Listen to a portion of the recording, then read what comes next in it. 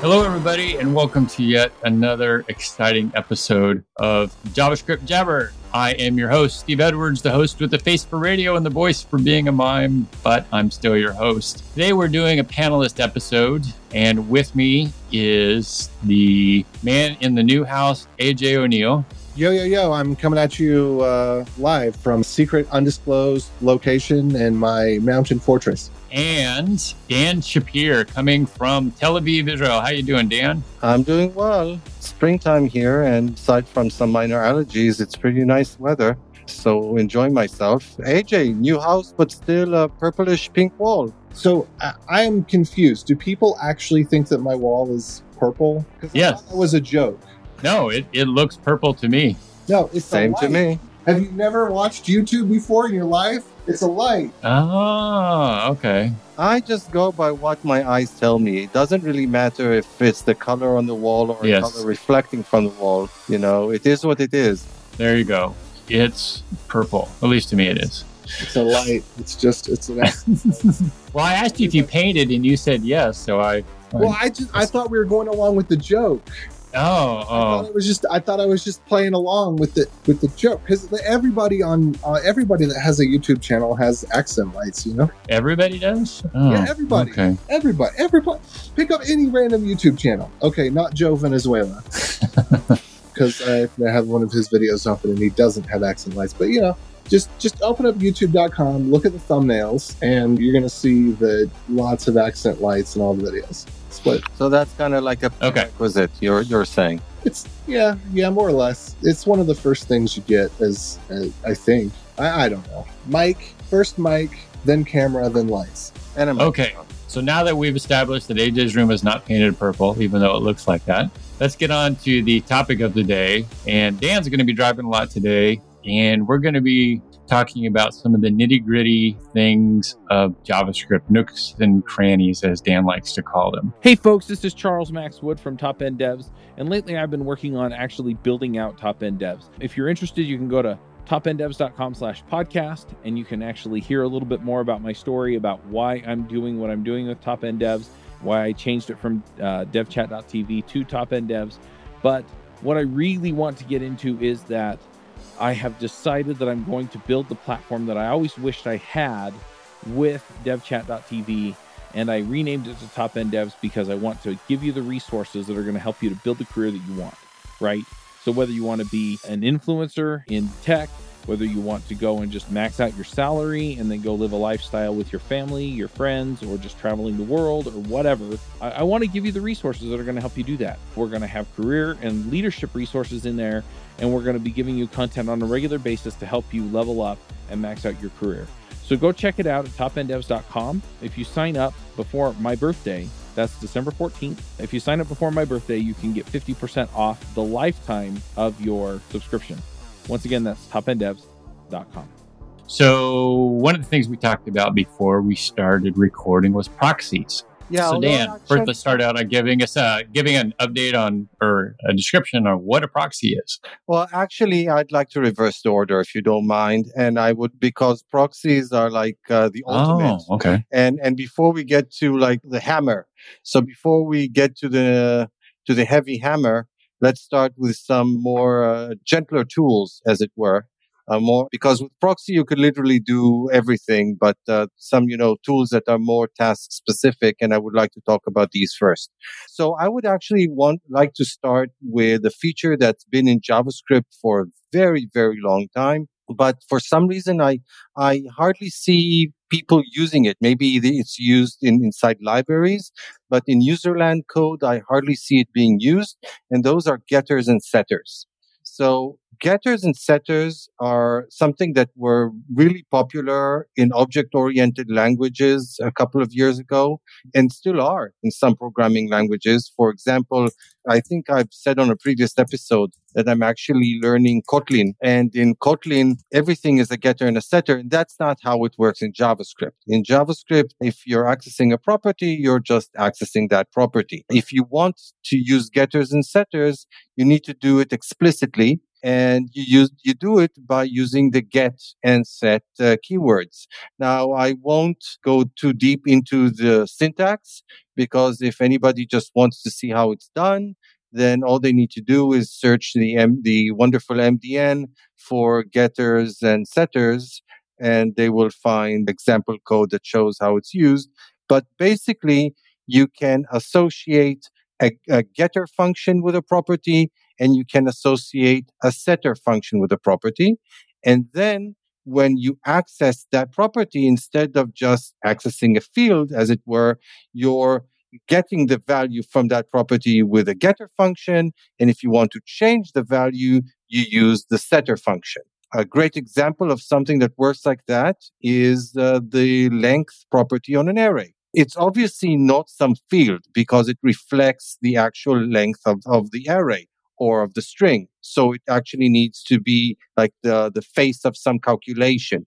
There needs to be some sort of a calculation behind it. And the way to do that is to basically specify a getter function. So it behaves syntactically like a regular property, but behind it semantically, it's actually a function call. Have you guys ever used getters or setters in your own code in JavaScript? Only to test it out or to work around basically a breaking API change where you had to do something nasty so that between the two versions, people could still use the API the same, even though that something different needed to happen. By the way, I've seen it abused. I don't really know that there's a use case for well-designed code to use it. Well, I mean, it's something that I use frequently in PHP. For instance, Laravel, for instance, where you've got a class, and so you've got your class members and you use a getter to set it or a getter to retrieve the value and a setter to set the value. But why would you do that if there weren't side effects? Why would you just set the value or get the value? Because I like side effects. They're fun to have. They make things more interesting. Well, that's true. That is true. But no, I mean, like going back to first principles, why in the world would you want all the extra ceremony of a getter and a setter in any language? Where does this idea even come from? Because I know I've seen it a ton in C#, and I guess that's why Kotlin has it, is because it's trying to be the more modern Java, try to be more like C# or something. But why would you want a getter and a setter rather than just to access a property in general in a language that isn't JavaScript, let alone JavaScript? So I can think in some cases coming from PHP, let's say you don't want a class value to be changed publicly. You only want it to be used internally, right? So within the class, you need to change it for whatever reason, but you don't want anybody who instantiates an object to be able to change it randomly because that could have side effects. So in that case, then yeah, it makes sense to have some sort of function that sets it, but is restricted to only within the class. Is that real though, or is that just academic? Because all that, I mean, I remember being in college, they talked about you don't want unauthorized code to access the blah, blah, blah. And I don't know about you, but I don't send my code around the office and ask people to make random changes. Well, yeah. So building on what Steve said, so you can use getters and setters as a means of access control. So for example, if you want a property that's read-only, you can do it by just giving it a getter and not associating a setter with it. And then you can read that property using the getter, but you can't modify it. You can even do the inverse and also only have a setter, so you can have a write-only property, although that's kind of rare. I've hardly seen that used. That would be like a credit card. Maybe. Yeah, but actually in JavaScript, you don't actually need those because in JavaScript, you can actually specify that the property is read-only. So you don't need to jump through the hoops of a getter and a setter to do this, to specify that the property is read-only. So that's not a motivation in JavaScript, but it is a motivation in some other programming languages. But the motivation that the creator of Kotlin actually gave is actually exactly what you previously said yourself, AJ, which is to preserve an API. In these object-oriented languages, you implement an interface when you create an object, and interfaces are ideally kind of set in stone. So if you've specified a certain property in an interface and all of a sudden you say, oh, it actually needs to be, it would have been better as a function call, but I can't change it because I've already specified it in the interface as a property. Well, because it's the properties of getters and setters, I can change what the getters and setters do.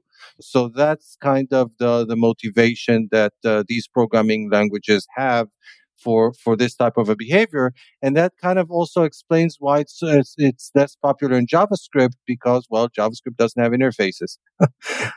Well, to say it doesn't have so I'll back up first. I think Go does this really well because interfaces are simply a definition of functions. If you define a set of functions, you have defined an interface. It's that simple. And I don't think that you're precluded from doing that in any language. In any language, you can, well, no, that you are precluded from doing that in a lot of the hierarchy-based languages that don't follow the more strict object-oriented sense like Go and to some extent JavaScript do.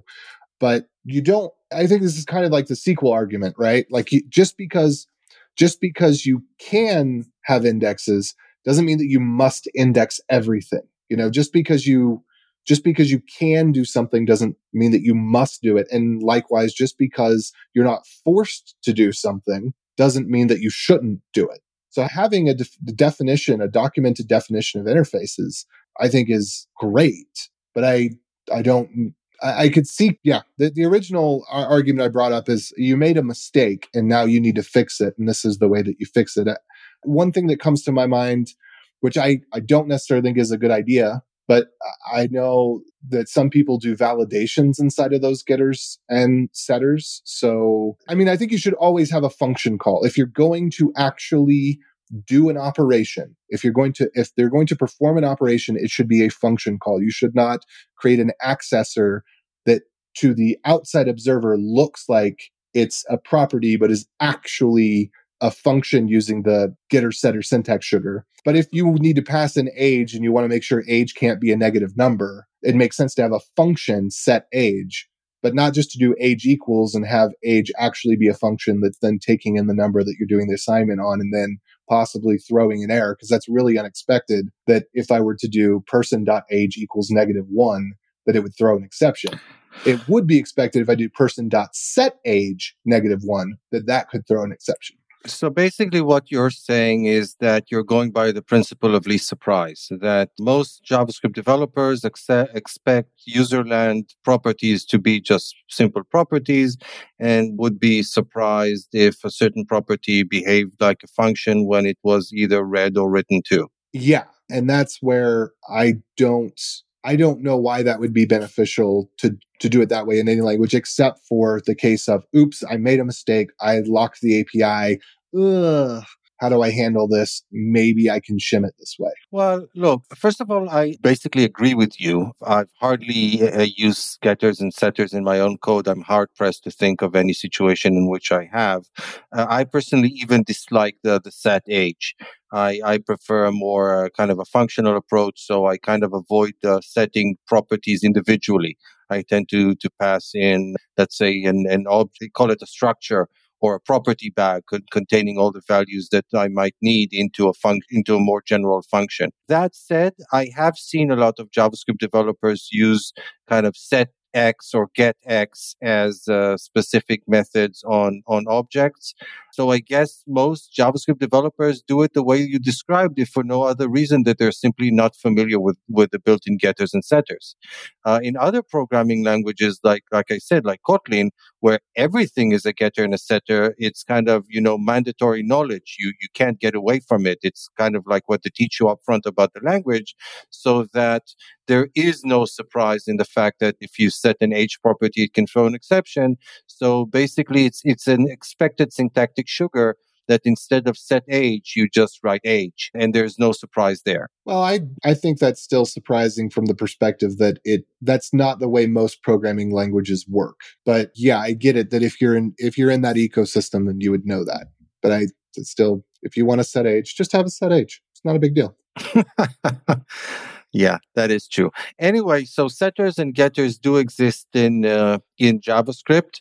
Like I said, you can create them using the set and the get keywords, or you can actually use property descriptors, which is something that we discussed in one of the episodes about the things JavaScript developers should know. I won't even go there.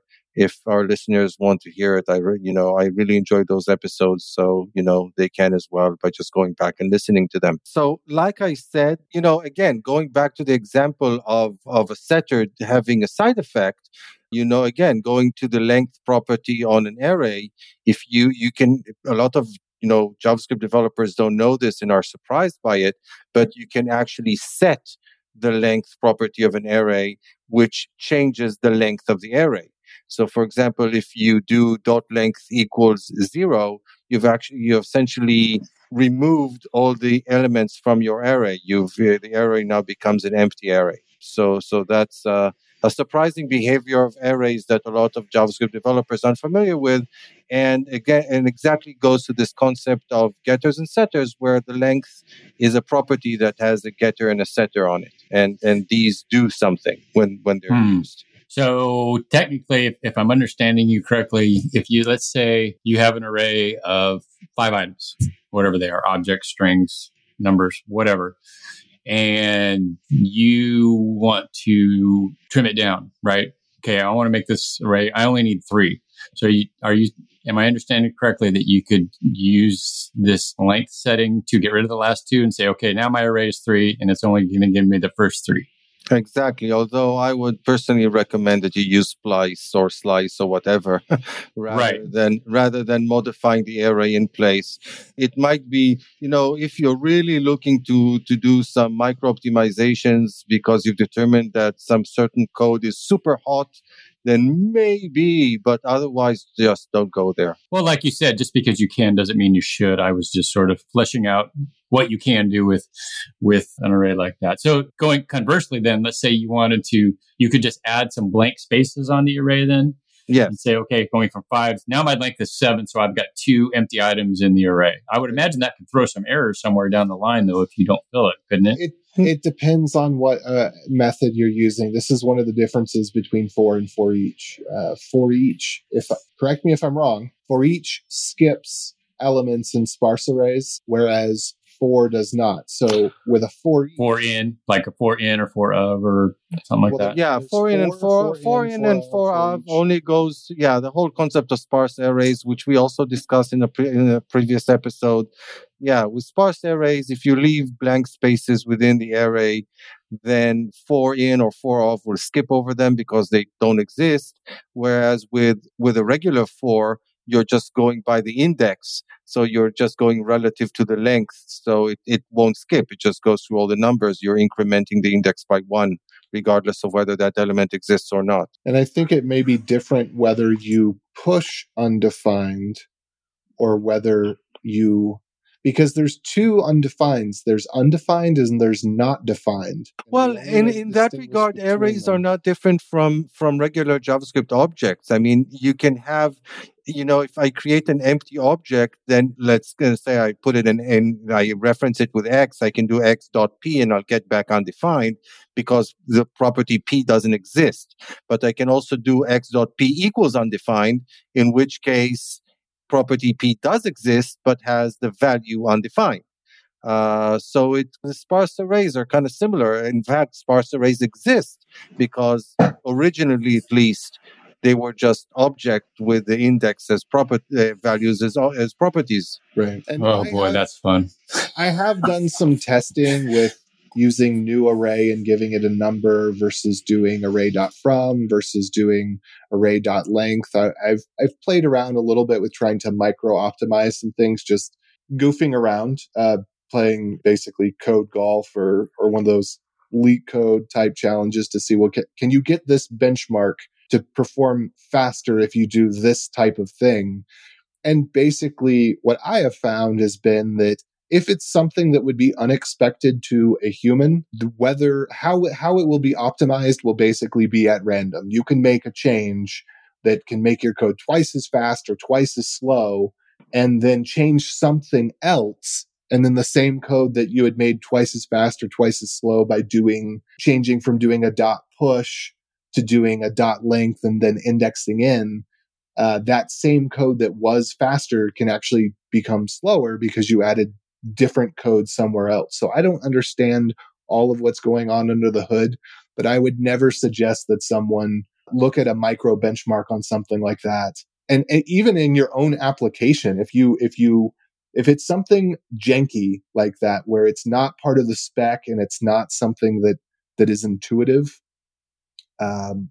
if it happens to make it faster in one benchmark, it might make it slow in another. Lies, damn lies, and micro benchmarks. JavaScript micro benchmarks are really problematic because unlike other programming languages where you have ahead of time compilation, which is pretty determinate, in JavaScript land, the way that the engines work, they identify hot code. If they have time to, then they optimize it. And it depends on how many times it executes before it's determined as hot, and if the optimization might then get invalidated. So the whole concept of optimized JavaScript code is really, really difficult and challenging. And again, unless you have profiled your code, determined that a certain point is super hot and would greatly benefit from optimization, and there's nothing better than you can do, like, let's say, changing the algorithm or something, because the most optimized bubble sort in the world will not be faster in the general case than a less optimized quicksort for sufficiently large data sets.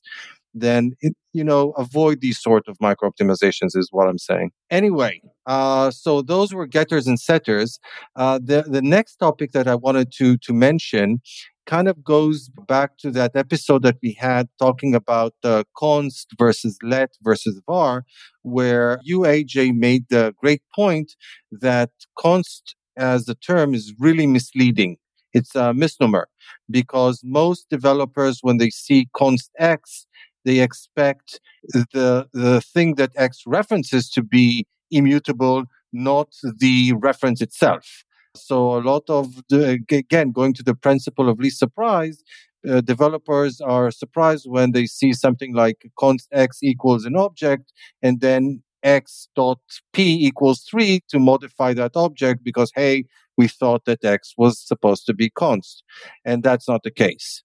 And there is a way to make objects in JavaScript effectively immutable, but it's kind of different than how it works in other programming languages. Surprise, surprise. And generally, it's a lot less useful than in other programming languages because of it. So at the most basic level, you have on the object, you have a static global method called freeze. So you can do object with a capital O dot freeze, pass in an object, and it will make that object kind of immutable. And it also, by the way, returns a reference to that same object. So it modifies in place and then returns a reference to that object that it modified. So it doesn't create a frozen copy. It freezes the actual object that you pass to it. And what does freeze mean? It means that you cannot modify any of the existing properties. If you try to modify an existing property by, let's say, changing its value or by deleting it, then in some cases, it'll just do nothing. So it might fail silently. And in some cases, it will throw an exception. It depends on whether you're in strict mode or not strict mode and what you're trying to do and so forth, because, backward compatibility and whatnot. So it's not necessarily pretty, but it does work. So if for some reason you want to make sure that an object will not be changed, then that's how you can go about it. And by the way, the DOM uses this mechanism because some of the objects that the DOM returns are effectively frozen. They are read-only and you can't change them. So this is a way to create a JavaScript object that behaves like certain DOM elements or objects. It can also be useful when returning something from, let's say, an API. And you're saying, this is the data that I'm giving back to you. And even though you're assuming ownership of this data, know that you can't change it because it is what it is. So you may want to do something like that. If you want to change it, then you'll need to copy the values over or something like that. That's something you would do with like object assign. I mean, when you're talking about copy the values. Yeah, or these days you can also copy by using the spread operator when creating a new object literal. But but yeah, object assign is a good example. If you might say this, or for example, you might have some global that you're creating for some reason, and you don't want, and once created, you don't want anybody to modify it. I don't know. Let's say some sort of a session ID or whatever. That's one that once specified cannot change throughout the lifetime of that session. Then you might put it in some sort of a global object and then freeze it so that nobody changes it by accident. And so when you're freezing stuff, hopefully you don't run into the problem of getting water in your computer if it thaws out too much. Yeah. You don't get into that problem, but you do get into other problems. Yeah, I was waiting for that.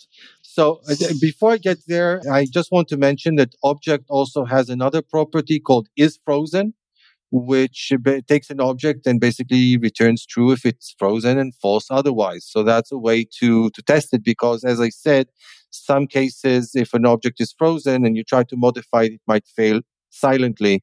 So you may want to validate that something is frozen in order to ensure that you're doing the correct thing. But there are also a couple of other funny things around frozen. But you know what? Before we talk about these, there are actually some additional methods on objects that are kind of similar to freeze, but are slightly different. One is called seal, and another one is called prevent extensions. And it's each one of them covers a subset of freeze. So freeze is both of them together. Seal means that you can't change what's in it already, but you can add more stuff to it. Prevent extensions means that you can change what's already in it, but you cannot add new stuff to it. And freeze is both. So where are these practically useful? Hardly ever. What I've seen, for example, so I saw the way that I learned Redux was by watching a video course that Dan Abramov presented. In the Redux model, you never modify the state. You take the current state, you take the current state and an action. The reducer takes two parameters, the current state and an action, and then creates a new state that's essentially a copy of the previous state with some modification based on the action. So you're never supposed to modify the previous state. And the way that Dan kind of forced that or illustrated that was by freezing the current state to make sure that it's not modified accidentally, and also to highlight the fact that it's not modified. Now and that kind of goes to one of the limitations of freeze. He actually used a library built on top of freeze called deep freeze, because freeze in JavaScript is shallow.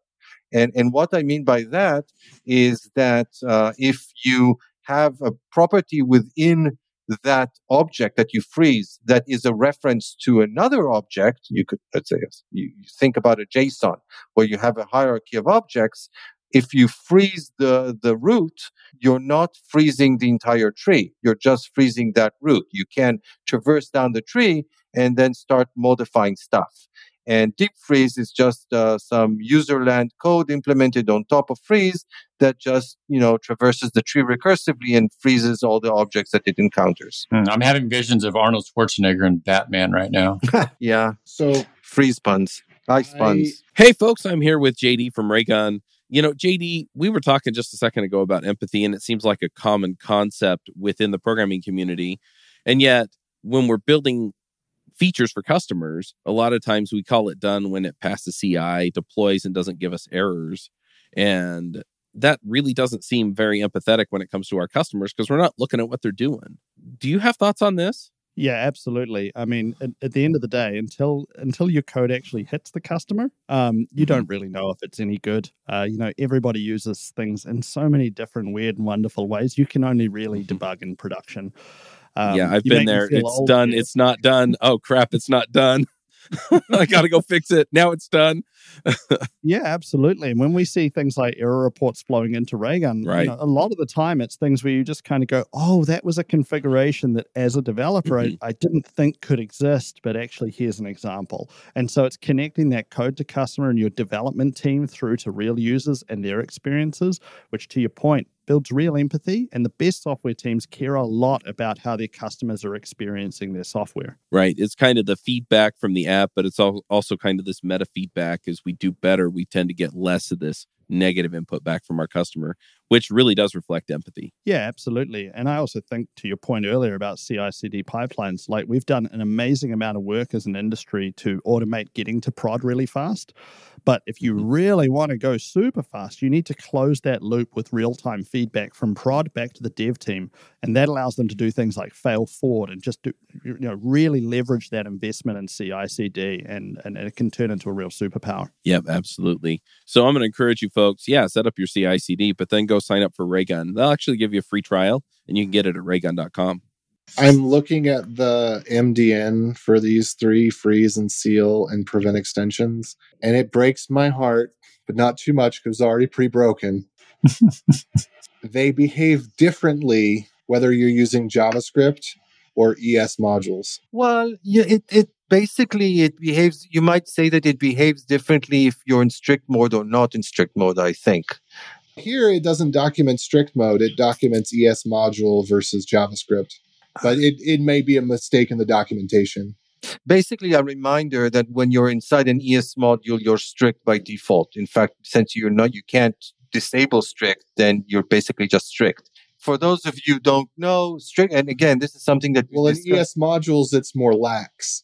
And in JavaScript, it'll throw a type error. In ES module, it will return an object return a thing that can't be frozen as itself. So if you do object.freeze1 in JavaScript, it'll throw a type error. One is not an object, which makes sense because you can't freeze that. And that's what I think you would want. That would be the strict interpretation of it.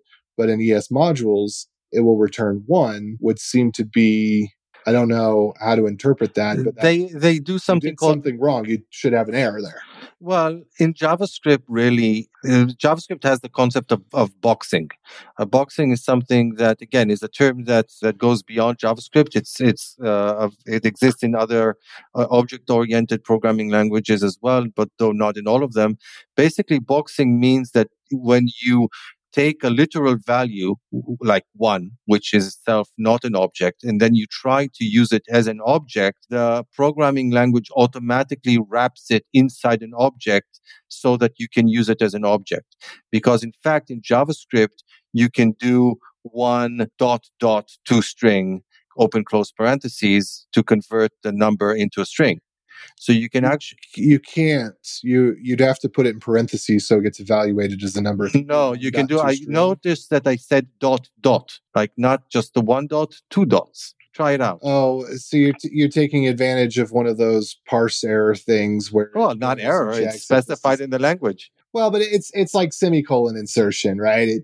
You can do these little tricks that will cause the parser to goof up, and then the parser will backtrack, and then it'll try again. So if you do a ... which would make literally no sense, it's some sort of hack that will cause it's instead of doing evaluate it without putting parentheses. Or let's put it this way: you could have done 1.0 ... toString, and that would have obviously worked because the second dot is there's no point in putting 2 decimal points within a numeric literal, and ... is just a shortcut for that. But again, we're kind of straying. What I'm trying to say is that in JavaScript, literals can behave as objects, and the way that it implements it is it does what like I said, the term is boxing. It automatically wraps the literal inside of an object. So in this case, it's as if you've done new number, open parentheses 1, close parentheses, to wrap the numeric literal inside an object. So I guess that is what freeze does in that case. But I hardly use freeze. I certainly don't use it on literals. So it doesn't matter much to me either way. I have recently, I've never used seal or prevent extensions. I have used freeze in that scenario that I described before, where I had some sort of a global object that on, let's say, on the window that had some global data for the entire session. It's supposed to be created at the beginning of the session and then never modified throughout the lifetime of the entire session. So I create it and I freeze it so that if somebody does accidentally try to modify it, that won't work. So it's kind of, I see some of these as more, they seem like they're a retrofit for not having good tooling, right? Because instead of relying on your tooling to look at your JS doc and say, oh, this is a read-only property, if anywhere in the code you're trying to change it, I'm going to put a little linter warning. Hey, you marked this as read-only, but now you're trying to write to it. We have these things that are executing at runtime when they're basically doing what would and should be compile time and linter checks at runtime. Because if you try to access a property with freeze that's been frozen, that's a bug in the code. You wrote bad code. That's not you're using a feature of the language that's somewhere there's a bug and you don't know where it is. And so now you freeze it, you can get a stack trace to find out where that bug is. You're absolutely correct. But here's the thing. In some statically typed languages, not in all of them, constness is a part of the type system. So, for example, in C++, let's say, I think it's in other programming languages as well, but I remember it from C++. In C++, you can specify that when you specify that an object is const, that's part of the object's static type. And then when you pass it around, you can only pass it as a const object. And then when you try to modify it, the compiler sees that part of the type is that it's const, and then it basically, doesn't compile. It's a compilation error. And, in JavaScript, obviously we don't have compilation ahead of time. We have just in time at best. Not in JavaScript, but in ECMAScript, everything is compiled. Well, no, that's not correct. I mean, Chrome is transpiled. Well, I don't know. That doesn't necessarily. That's not. I won't say that. I mean, you've got, let's say, V8, which is a JavaScript engine that implements ECMAScript, and it doesn't transpile your ECMAScript into anything. It just executes it. Well, what I'm saying is, most people are not writing in JavaScript. They're not writing in the language that runs in the browser. They're writing in a different language, such as JSX, or even Vue now has a lot of its own things where you compile it. If you're running Node and you're not using TypeScript, then you're actually running the JavaScript that runs on the engine. You're not taking a compile step. But if you're using TypeScript, if you're using React or JSX or any of these extensions or alternative languages, you are compiling them or transpiling them down. Oh, yeah, I totally agree. And one of those programming languages could decide to implement const safety as a feature of the language of whatever language they're transpiling from to JavaScript. But JavaScript itself does not have the concept of const as part of the type system. And consequently, if you freeze an object, what you get back is just an object, and you can pass it around anywhere. So obviously there won't be any compile time errors because there's no compiler to know about it. And like I said, it just looks like a regular object. In C++, again, you can literally specify that a certain, if you know that a certain method, it only reads values from the object and doesn't modify the object. You all actually put a const on the method definition, and then it knows that it can call these methods obviously on mutable objects, but it can also call this method on immutable objects. If you don't put that const keyword, then if you try to call that method on an immutable object, the compiler will actually throw an error. That's something that just doesn't exist in JavaScript. I think the reason that freeze originally came about was for exactly the case that I said, this is theoretical, this isn't real, which is that you have untrusted code running with your regular code. Well, if you have ads on your site, or you have, these widgets or these plugins that actually aren't part of your application, it is possible that they can traverse objects that are part of your application and then go find something and modify them or steal a key or something like that. So in the web, I have to go eat my own words, because in the web, it actually is possible to have cases where you don't expect code to be exposed to a third party, but it can be if it's in a browser. Hey guys, before we get too much farther down the rabbit hole here, I'm going to kick us in the pants and move us on to your next topic, Dan. Are we getting close to proxies, or you got other stuff to cover first? Proxy is the one. That's the next one. Alrighty, let's do it. Okay, cool. So, by the way, I wanted to say that in regards to the seal and all that stuff, that gets my seal of approval. or. I was waiting to throw that in. Anyway, so let's get serial. So proxy is the sledgehammer. Proxy is like this tool that lets you do like everything and anything. You remember in the past, a topic that comes up fairly frequently, often from you, AJ, is the fact that in browsers, the DOM itself looks and often behaves like JavaScript objects, but in fact, it's implemented in C++. And it even has its own separate garbage collection in most cases. And one of the reasons that it's implemented this way is that it just does things that you normally cannot do in JavaScript, that you have objects that behave in kind of weird way, that again, property access has weird side effects, and or like the style object that you can get for an element. You can access it via the property names, but you can also use different names if you put them in brackets and strings, like, whether it's camel cased or what's the other term, kebab cased. So you can actually access properties both ways. So, and that's not something that you can normally do with regular JavaScript objects. And it kind of caused an unease within the JavaScript Standard Committee, the TC39, that JavaScript is using within the language, is using things that you can't actually implement in JavaScript. And there was even an idea at a certain point to try to implement the DOM in JavaScript in order to maybe, as a performance measure, because you will need this bridge to jump from the JavaScript code to the C++ code and back again. It would just be all JavaScript and all within V8 and everything would be great. So the idea behind proxy was to make it possible to have all these weird, wacky behaviors within the JavaScript language itself. And the proxy interface is actually fairly straightforward. The proxy is a constructor, so you do new proxy. You pass in the object that you want to wrap, as it were. They refer to it as the target, because at the end, you'll still be reading and writing and performing operations on that object, but you'll be getting to it through the proxy. And the second parameter that you provide to the constructor is like another object that specifies methods that handle the various access operations that you can do on the original object. And what you get back is this proxy object that wraps the original objects and controls access to it. So you can still access the original object is unmodified. If you work with the original object, it works in the same way.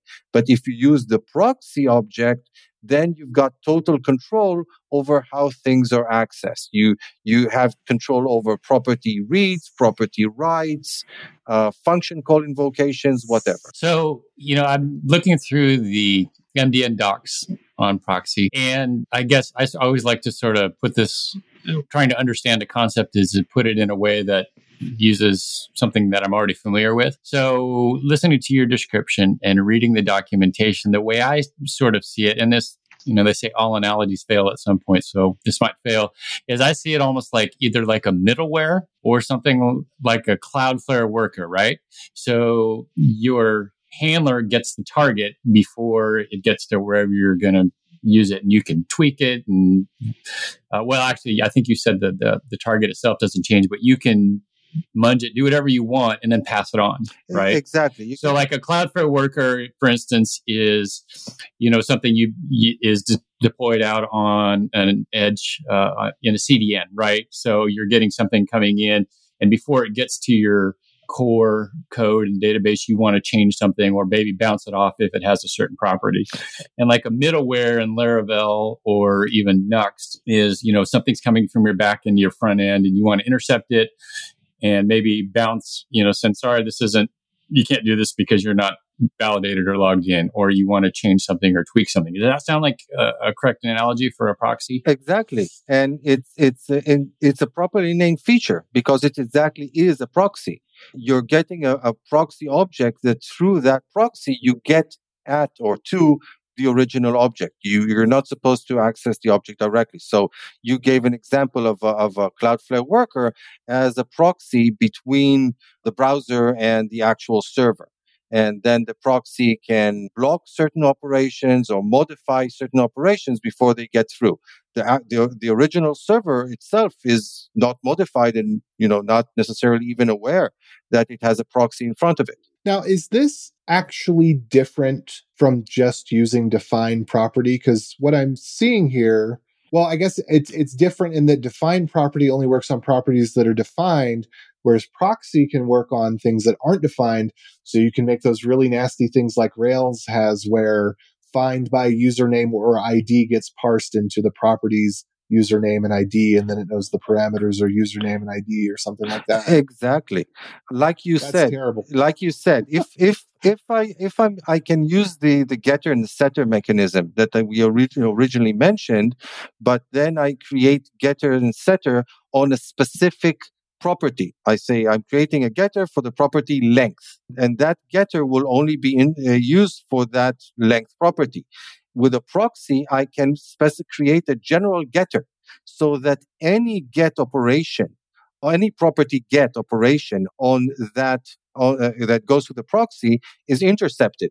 And the get callback that I provide to the proxy gets 3 parameters. It gets the reference to the original object that's referenced so that, ultimately can pass along things to it. It gets the name of the property and it gets in reference to itself. But the bottom line is you've got the actual name of the property. So I can do funny things like I can play, let's say I want to make an object that is case insensitive for all its properties. Well, I can do that via proxy. The proxy, before it passes the property on to the original target object, just does a 2 lowercase on the property name. And then it doesn't matter which the casing that you used on the property when accessing it, for example. So yes, you can do all these weird and wacky things. So you can specify a general handler for a property get, which is unsurprisingly called get. You can also specify a handler for set. You can also specify a handler for apply. So you can wrap a function, as I hope our listeners recall, in JavaScript, everything is an object. So that includes functions. Functions are objects that can be used as functions. So you can pass a function as the first parameter to proxy. And then if you want to intercept the function call, you give the proxy an apply handler. And that apply handler will get, again, the reference to the original, so you can, invoke the original, but also get the this argument and the argument list. So, for example, you might modify the this, or you might modify the argument list before passing them on to the original object. Now, an example of what proxies might be used for is something that you mentioned, Steve, which is for observables, for observing things. If I want to have something that looks like a regular JavaScript object with regular properties, but at any time any of the properties are modified, I want to actually run code to, for example, update the UI or something like that, I can wrap that object in a proxy, specify a get handler, and then everybody is not using the actual original object, they're using the proxy, and then the proxy is aware whenever somebody modifies a property and can do whatever with it beyond just modifying the original object. It doesn't even need to modify the original object if it doesn't want to. Yeah, talking about practical uses of this, in my world, Vue, this is how Vue 3 operates. So in Vue 2, which used what's called the options API, which had to do with how the single file component code is set up, we use getters and setters. Somewhere we've talked about that before, I think, right? But with Vue 3, they went to proxies and went away from getters and setters and are using proxies. Now, from a Vue developer standpoint, it really doesn't, the proxies alone don't change how you write your code. It does to a certain extent how you define your single file components with what's called the composition API. But it's using proxies behind the scenes to manage the reactivity and handle the reactivity of your code. Other examples that you might think about, I can give two more examples. There's this concept in some programming languages, and the word suddenly escapes me, that you may want to apply certain functionality across the board to unrelated types of objects. So, for example, let's say I want to log all access to certain properties, and I don't want to modify the original objects to do so. Then I can just wrap them in a proxy that logs all the accesses. Oh, this is called aspect-oriented programming, where you can apply cross-cutting aspects to discrete types of objects. So this kind of cross-cutting concerns that have nothing specific to do with the main functionality of the object. Again, I want to take an existing object and I want to modify it to log all accesses to it. I can easily do that using proxy without having to modify the original object. Another example that I can give, something that I actually did once. I had this large legacy code base that had this certain global object, and some code somewhere within that code base was modifying that global object, and in a wrong way. And I couldn't find it. I just couldn't find where it was doing it. So there was the window dot global data, and some part of the code was modifying some property on that global data thing, and I just couldn't find it in the code. And what I did is I replaced global data with a proxy that had a debugger statement in the property get or the property set on the set. And then when something tried to modify that object, that set triggered, and I had the call stack to show where it happened. And that way I was able to find that evil bit of code that was doing the illegal modification of that global object. I could have frozen It's not as nuclear as the freeze option. Well, yeah, I could have frozen that object and then hoped that modification would have thrown an exception. But, you can't always easily catch exceptions. Sometimes bits of code are just wrapped in try-catch, which silence exceptions. Or it might, we also spoke about the fact that in some cases, freeze just fails silently. So either way, that wasn't such a great option.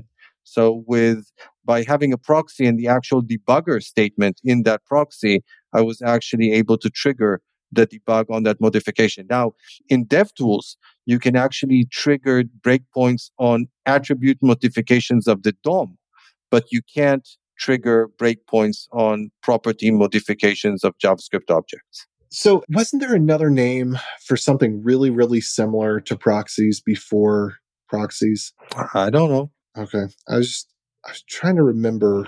Are you thinking observables? Observables. I think that's the one. No, but that's what that's what we said, that in JavaScript, proxies are a way to implement observables. Now, but that was not standardized in the language. Is that what happened? I think it was. Isn't RxJS sort of the dominant way to do observables? It is, but it's not part of the language. Now, there's a... Right. Now, it's an external tool, library, or how you have to implement. When we spoke about... we recorded recently an episode about JavaScript proposals that are still being evaluated, stage 2, stage 3. Well, stage 3 are effectively, essentially accepted. But stage 2, even stage 1, one of the... new features potential features that we mentioned is building in observables into the language. But currently it's not part of the standard. And it may very well be that if observables are baked into the language, that internally they'll use the same mechanism as proxies. Maybe they'll be built on top of proxies. By the way, I would like to say that for a long time, JavaScript developers avoided proxies, even those that were familiar with the concept, because they could not be shimmed. The functionality that they provide to the language just can't be implemented without them. You can transpile maybe the code by modifying it a lot, kind of like what we do with a sync and await, but it's really difficult. So effectively, they can't be shimmed, certainly not by a library. Well, it can with defined property for known properties. Oh, for known properties. But if you want it generically, then it can't. And like I said, it can also do things beyond properties. It can modify the behavior of the in operator, for example. So it can't really be shimmed. And because of that, it was avoided for a long time because, not all browsers supported it. Now, effectively, all browsers do support it, which is why Vue 3 can, uses it, and they're not worried about their code breaking on certain browsers. So it's mainstream. Let's put it this way. But it's still fairly uncommon. And the only, the uses that I've seen are within frameworks and within libraries where they want to expose some sort of really simple, deceptively simple interface to something that's a lot more complicated on the inside. So hopefully that clarifies what proxies are, AJ. Have you any additional thoughts, comments, or questions about them? No, I think I've got it. And again, I hope that most people never use them, but I do believe that because of the other flaws in the way that primarily the tooling works, it sounds like they can be useful in discrete cases. I like the idea of two-way data binding, which is essentially, I'm guessing, that's what Vue 3 is using it for, right? Right. Yeah. Data binding, monitoring the changing, the reactivity so that when something changes underneath, then it changes your data where you want it to be changed. I think that the general concept of hooks as implemented in React hooks, meaning specifically the idea, not that you're hiding away where the thisness is, I think that's bad, but that you're explicitly developing the dependency chain of what things depend on what other things so that you can easily detect cycles and have obviously correct code. I think that is good. And that's the one thing about using observables indiscriminately, I think is, well, we'll see how it works out if Vue 3 has good patterns that help you not get into those situations. But it's worth noting that other frameworks do use the compiler to do that for you. So what happens is you modify something that looks like a simple JavaScript variable, but the compiler actually changes that into a function call. So you don't need observables at runtime because the compiler generated different code for runtime. Svelte does something like that. Solid kind of does something like that. So, it feels like especially in Svelte, you declare a variable using, let's say, let, but that actually is a data bound variable, even though it looks like a simple JavaScript variable. Alrighty. So with that, we are going to end our geek talk for the day and move to picks. Hi, this is Charles Max Wood from Top End Devs, and lately I've been coaching some people on starting some podcasts and in some cases just taking their career to the next level. Whether you're beginner going to intermediate going to advanced, whether you're trying to get noticed in the community or go freelance, I've been helping these folks figure out how to get in front of people, how to build relationships, and how to build their careers and max out and just go to the next level.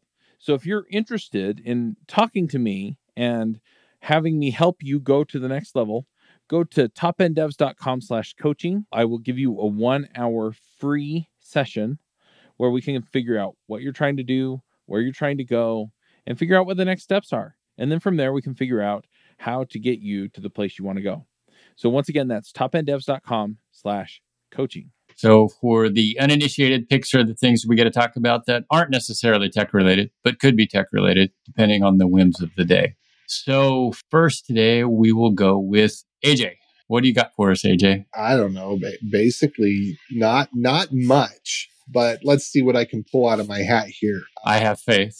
Now that I have a home, of course, as a proud believer in the Constitution of the forefathers of this country, I fly the American flag. And there is a company called Valley Forge, which sometimes you can get their stuff on Amazon, but they seem to be the best flag company in terms of creating durable flags. And not only do they have flags for America, but they also do flags for the other nations. So if you are from maybe a bi-cultural family, you could fly 2 flags and get from Valley Forge the flag that represents other countries. Anyway, so we got that. And then, I don't know, it seems the books, movies, games. You know what? I could pick Frog Chess. Frog Chess is a really fun game. If you wanted to try it before you buy it, you could probably look up the rules online. But it's simple like checkers. In terms of the movements, all you can do is jump another frog. You can jump exactly 1 frog. So there's basically 2 rules. The board is a grid that is I forget what size it is exactly, but let's say it's maybe 7x7 or 6x6 or something like that. And then there's the border all the way around it. All of the board gets filled up with frogs. You take turns placing your frogs, so say blue and red or whatever. And then the first person that goes, the rule is that you have to jump over exactly 1 frog. And if you land on the outermost squares of the grid, then the frog that you used is now out of play. It dies as well. So any frog that you jump over, you have to jump to an empty square, dies, as well as your frog, or any frog that lands outside of the main grid, because there's the main grid and then there's 1 extra layer on the outside so that you have room for the initial moves. And the objective is simply to be the last player to jump a frog. So it's not about how many frogs you have left. Your last play could be to jump over your own frog, one of your own frogs, into the swamp area, the area outside of the grid, and lose both of your frogs. And your opponent could have 3 frogs on the board, but in a place where it's not possible for them to jump one of their own frogs or one of your frogs. And in that case, you win. So it's not about having frogs left over. It's about being the last frog to jump. And it's the Binary Cocoa is the company that invented the game. And they have this nice, colorful board that you can get. And I got one of the earlier revisions of the game, and now it comes in a little bit of a nicer box, and they have a little bit better colors and whatnot. But I'll put the link in there. And it's something, you could play it with checkers. You could set up a chessboard with checkers, and you could play this game to try it out. But, kids love the little frog characters and that sort of thing. I have to say that in terms of the gameplay that you're describing, it sounds really similar to some really ancient games. Right? It sounds like a game that I read somewhere that ancient Egyptians played, like 4,000 years ago, something like that. This concept of being the last one to jump over some other piece or something like that. Well, what it reminds me of is that little triangle game with the pegs, where you start out and you've got 1 hole, and the idea is that you only have 1 piece left. I think I've done that once in my lifetime too, and I didn't write down my pattern. But anyway, that's what it reminds me of. I think the best I've ever gotten on that is 2. I may have gotten 1 once, but that's a tough one. When I go to Cracker Barrel. Right, exactly. That's where I saw it last. Yeah. And one last thing. So Binary Cocoa, the funny thing about them is that they actually were doing video games first when I met them. And they do have a few video games, but they actually have, I think they've had more success with physical games than video games. Straight 4 is another one of their games that I like. It's kind of like tic-tac-toe, but again, in the same way that frog chess is like checkers, it has this elevated cerebrality to it that makes it feel more strategic like chess. Straight 4 kind of takes the tic-tac-toe approach and raises it up by another dimension where it's still very simple to learn and play, but very difficult to master. And it looks like they've got a whole bunch of new physical games that I had not heard of. I'll have to check out.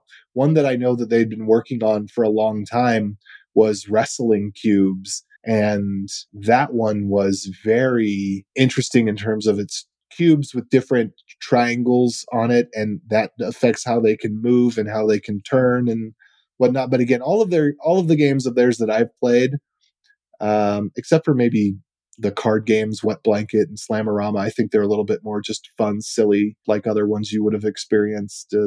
What's the one about the exploding kittens or something like that? But they're tabletop games that I've played that have a board or moving pieces all seem to be in this realm of very, very simple concepts, easy to learn, very difficult to master and get great at. All righty. Well, thank you for those picks that you pulled out of thin air. You did a good job with that, AJ.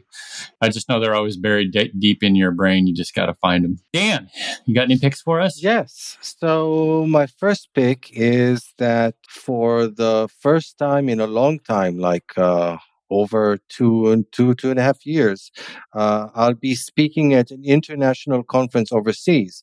During this whole COVID thing, I've hardly done any conferences, and what conferences I did do were either virtual or local here in Israel. There was one actual physical conference that was here that I participated in, but that was the extent of it. So I'm really happy that things are opening up. And I'll be flying to Budapest in the beginning of June. The conference is JSConf EU, will be taking place in Budapest in Hungary. And I'll be talking about, surprise, web performance.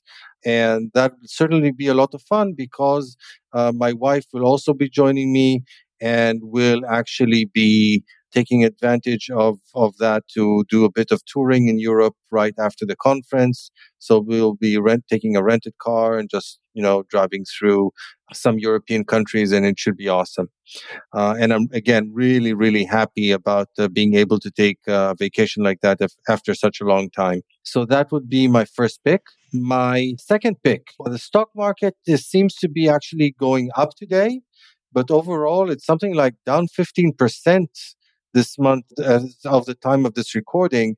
And I know, and I'm seeing on Twitter, for example, that a lot of people are kind of freaking out because the last time we had any sort of a crisis in the stock market, especially associated with tech, was like way back in 2008. And before that, 2001. So a lot of people are just not used to this situation of tech stocks continuously going down instead of going up. And it seems like the end of the world for some.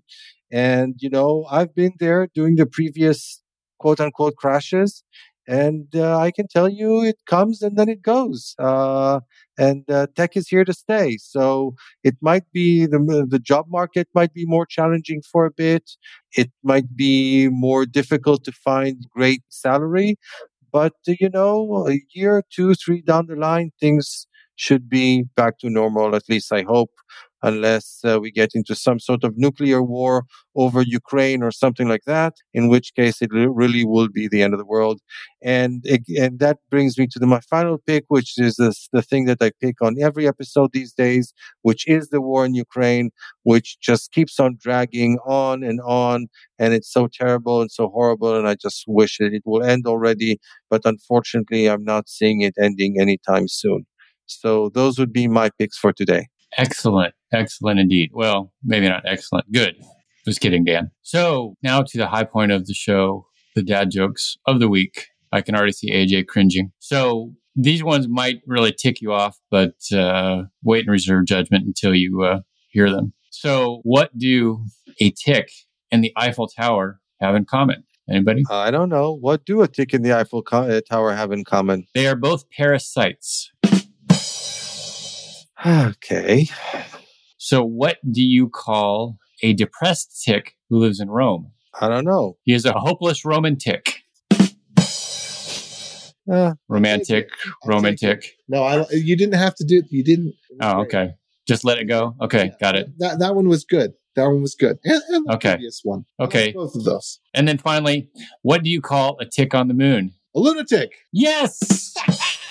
Thank you. It's lunar tick, but yeah, that's very, very good. That one seems to be easy. Other people have gotten that one too. So that was great. And then last night, my neighbor knocked on my door at 2:30 a.m. Middle of the night, he's knocking on my door at 2:30 a.m. But lucky for him, I was still awake playing my drums. Yeah. That was good. Kind of rude, though, his behavior, I would say. No kidding, man. He's interrupting my drum playing. Anyway, that is all that we have for the week. Thank you for joining us on this deep dive into JavaScript. We will talk to you next week on JavaScript Yeah, Jabber. who would have thought? A deep dive into JavaScript on a JavaScript podcast. Happy to oblige. Crazy we are. We're the radicals. Yeah. We're the crazy ones. We're the square pegs in the round holes. Okay, that's it. Talk to you later. Bye. Bye. Bandwidth for this segment is provided by CacheFly, the world's fastest CDN. Deliver your content fast with CacheFly. Visit CACHEFLY.com to learn more.